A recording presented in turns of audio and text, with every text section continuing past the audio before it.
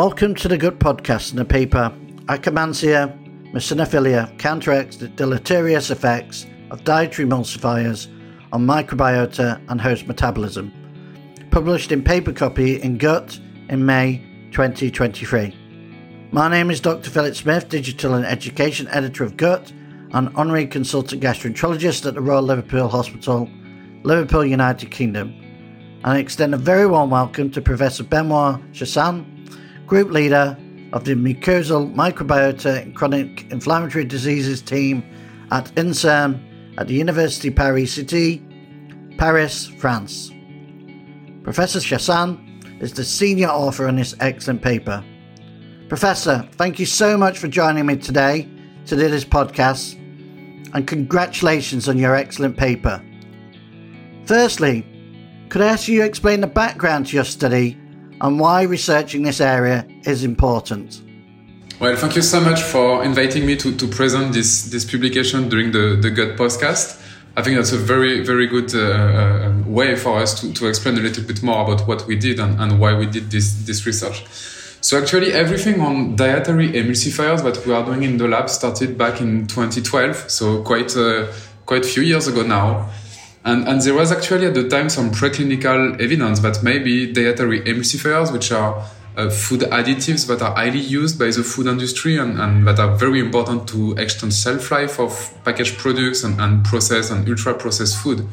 There was at the time some preclinical studies showing that they can actually play a detrimental role on the gut epithelium, so it was mostly based on in vitro data. So back in 2012, we decided to study about their potential effect in preclinical model, and so we used some mice approach, and more recently we published on a human clinical trial as well. And in all of this research, we were able to observe that actually those compounds are not are playing some detrimental impact on the gut microbiota. They can actually alter microbiota composition. They can alter microbiota function. So what we know in the intestine is that the gut microbiota is very important for it to stay at a safe distance from the epithelium. And what we observed in mice model, but also in human, is if you consume these compounds, these dietary emulsifiers, you can actually alter microbiota localization, and we were able to observe some select microbiota members that when they are facing those food additives, they can penetrate the normally sterile inner mucus layer, and they get in close contact with the mucosal lining. So instead of being kept at a safe distance from the epithelium, they can encroach, they can get closer. What we observed also is that they are able to express much more pro-inflammatory molecules such as flagellin and lipopolysaccharides. And we were able to observe that by all of these means, so especially microbiota encroachment and increased pro-inflammatory potential, they can favor the development of chronic intestinal inflammation, which can manifest as colitis in genetically susceptible hosts or metabolic deregulation in genetically unimpaired hosts.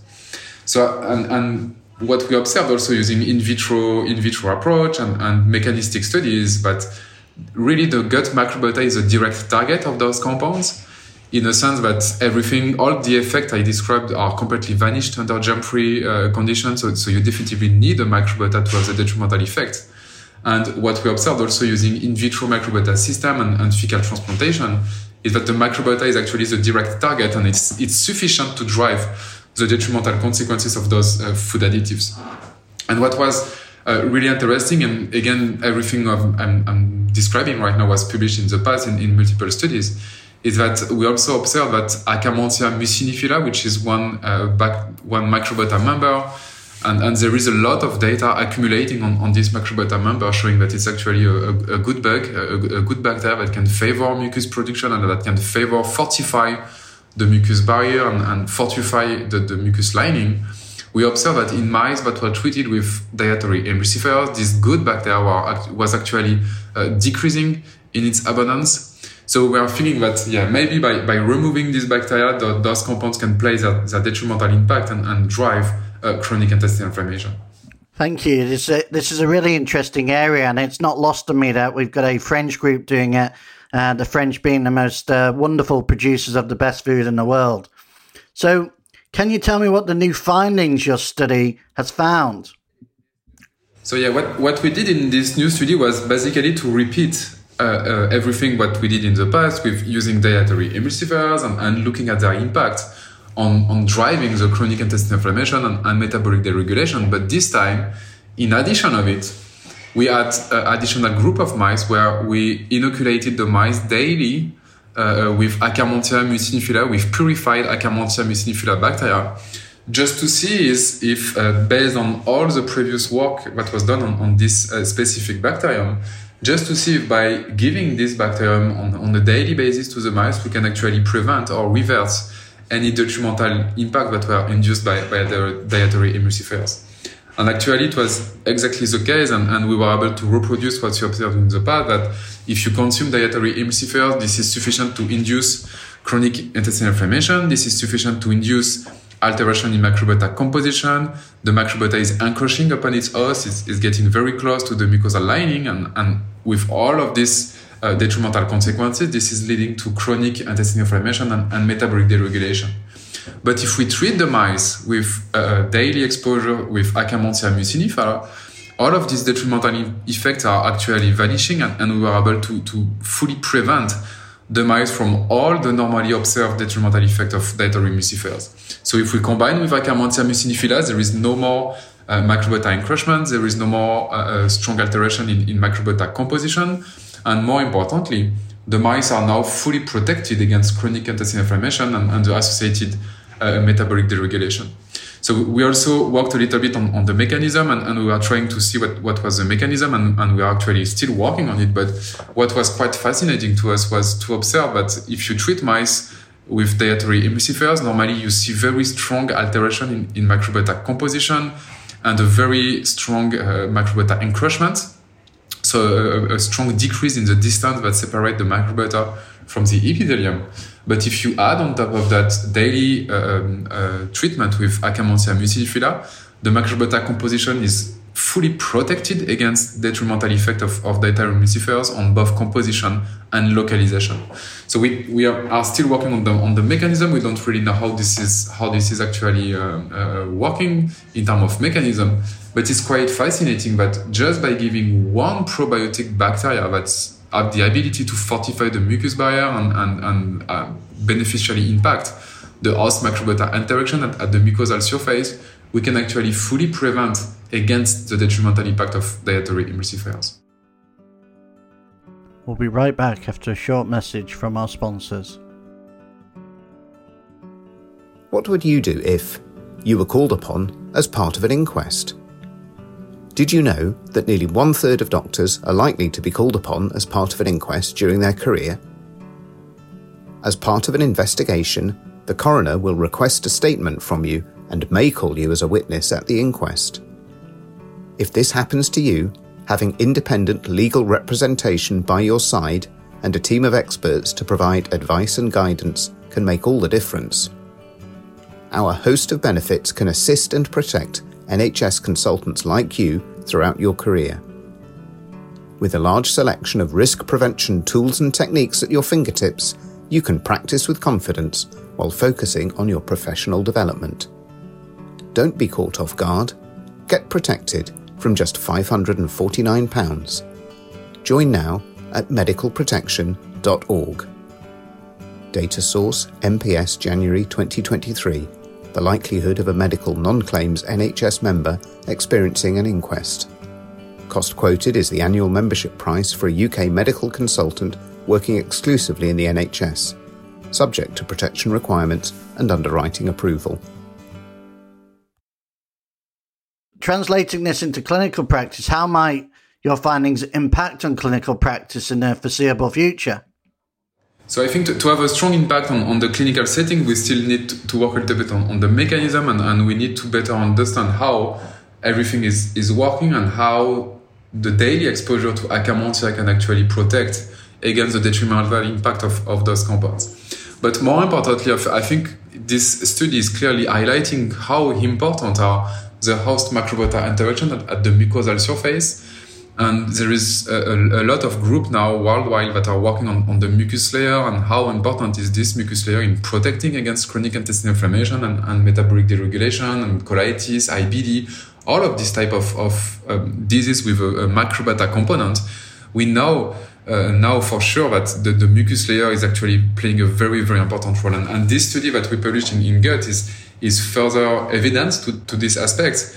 But if we can fortify the mucus barrier, if we can increase mucus production by the host, we can actually have a very important beneficial impact on the host microbiota interaction at the mucosal surface. So we are not yet at implying and using this data at the clinical setting, but in the future, if we understand the mechanism and if we also better define how Akkermansia muciniphila can protect and how this is working in terms of true mechanism and by which mechanism Akkermansia muciniphila can actually prevent microbiota encroachment, this can have a huge implication in the clinical settings, since again, we know that a lot of chronic inflammatory diseases are also characterized by microbiota encroachment. So if we find the mechanism, for sure there will be a lot of application in the clinical setting. I mean, you part answered this in your last answer, but how might your study impact on research priorities in the foreseeable future? So yeah, here again, what we want to do and what we are currently doing is really understanding the mechanism and by which way Akkermansia is actually protecting against the detrimental impact of dietary emulsifiers, and this is something we are currently doing in the laboratory. What's also very, very interesting to us is that we know and we have some in vitro microbiota system that allow us to do this type of study, but we know that dietary emulsifiers are actually impacting directly the intestinal microbiota in a direct way. And for example, if we take human microbiota in an in vitro setting and we treat them with dietary emulsifiers, we can reproduce what we observed in animal or in human. So clearly there is a direct interaction between those food additives, dietary emulsifiers, and the intestinal microbiota. And in this study that we published in Gut, if we add Akkermansia muciniphila on top of the equation, all of these direct effects are completely disappearing, and there was not any more direct impact of dietary emulsifiers on the gut microbiota. So we definitely need to understand how this is working. And also another important aspect that we are currently working on is that very likely not all the microbiota are going to respond the same. And we are currently working on this hypothesis that very likely there is some microbiota that will be more or less impacted by dietary emulsifiers, and very likely the same is going to be true for the impact of Akkermansia muciniphila. So this is again an area of great research, and we are not the only team working on that. Is there a way we can use microbiota composition or microbiota functional data to define personalized nutrition and personalized medicine? And I think this is really the future in which this research should be going. Brilliant. Well, thank you very much, Professor, for doing this podcast today, and congratulations once again to you, but also to your wider team for this fantastic and really interesting paper being published in Gut. For our listeners, I hope you've enjoyed listening to that. I certainly have enjoyed learning more about that. If you'd like to read the paper in full, there's a link underneath this podcast, so please click on that and digest all of the paper in its totality. And of course, please join us again in the future for further Gut podcasts. Thank you for listening.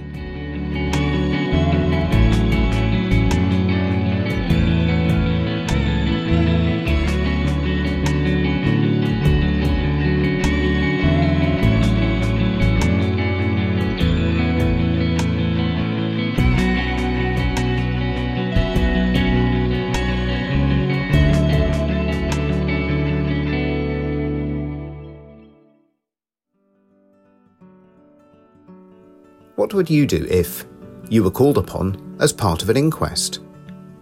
Did you know that nearly 1/3 of doctors are likely to be called upon as part of an inquest during their career? As part of an investigation, the coroner will request a statement from you and may call you as a witness at the inquest.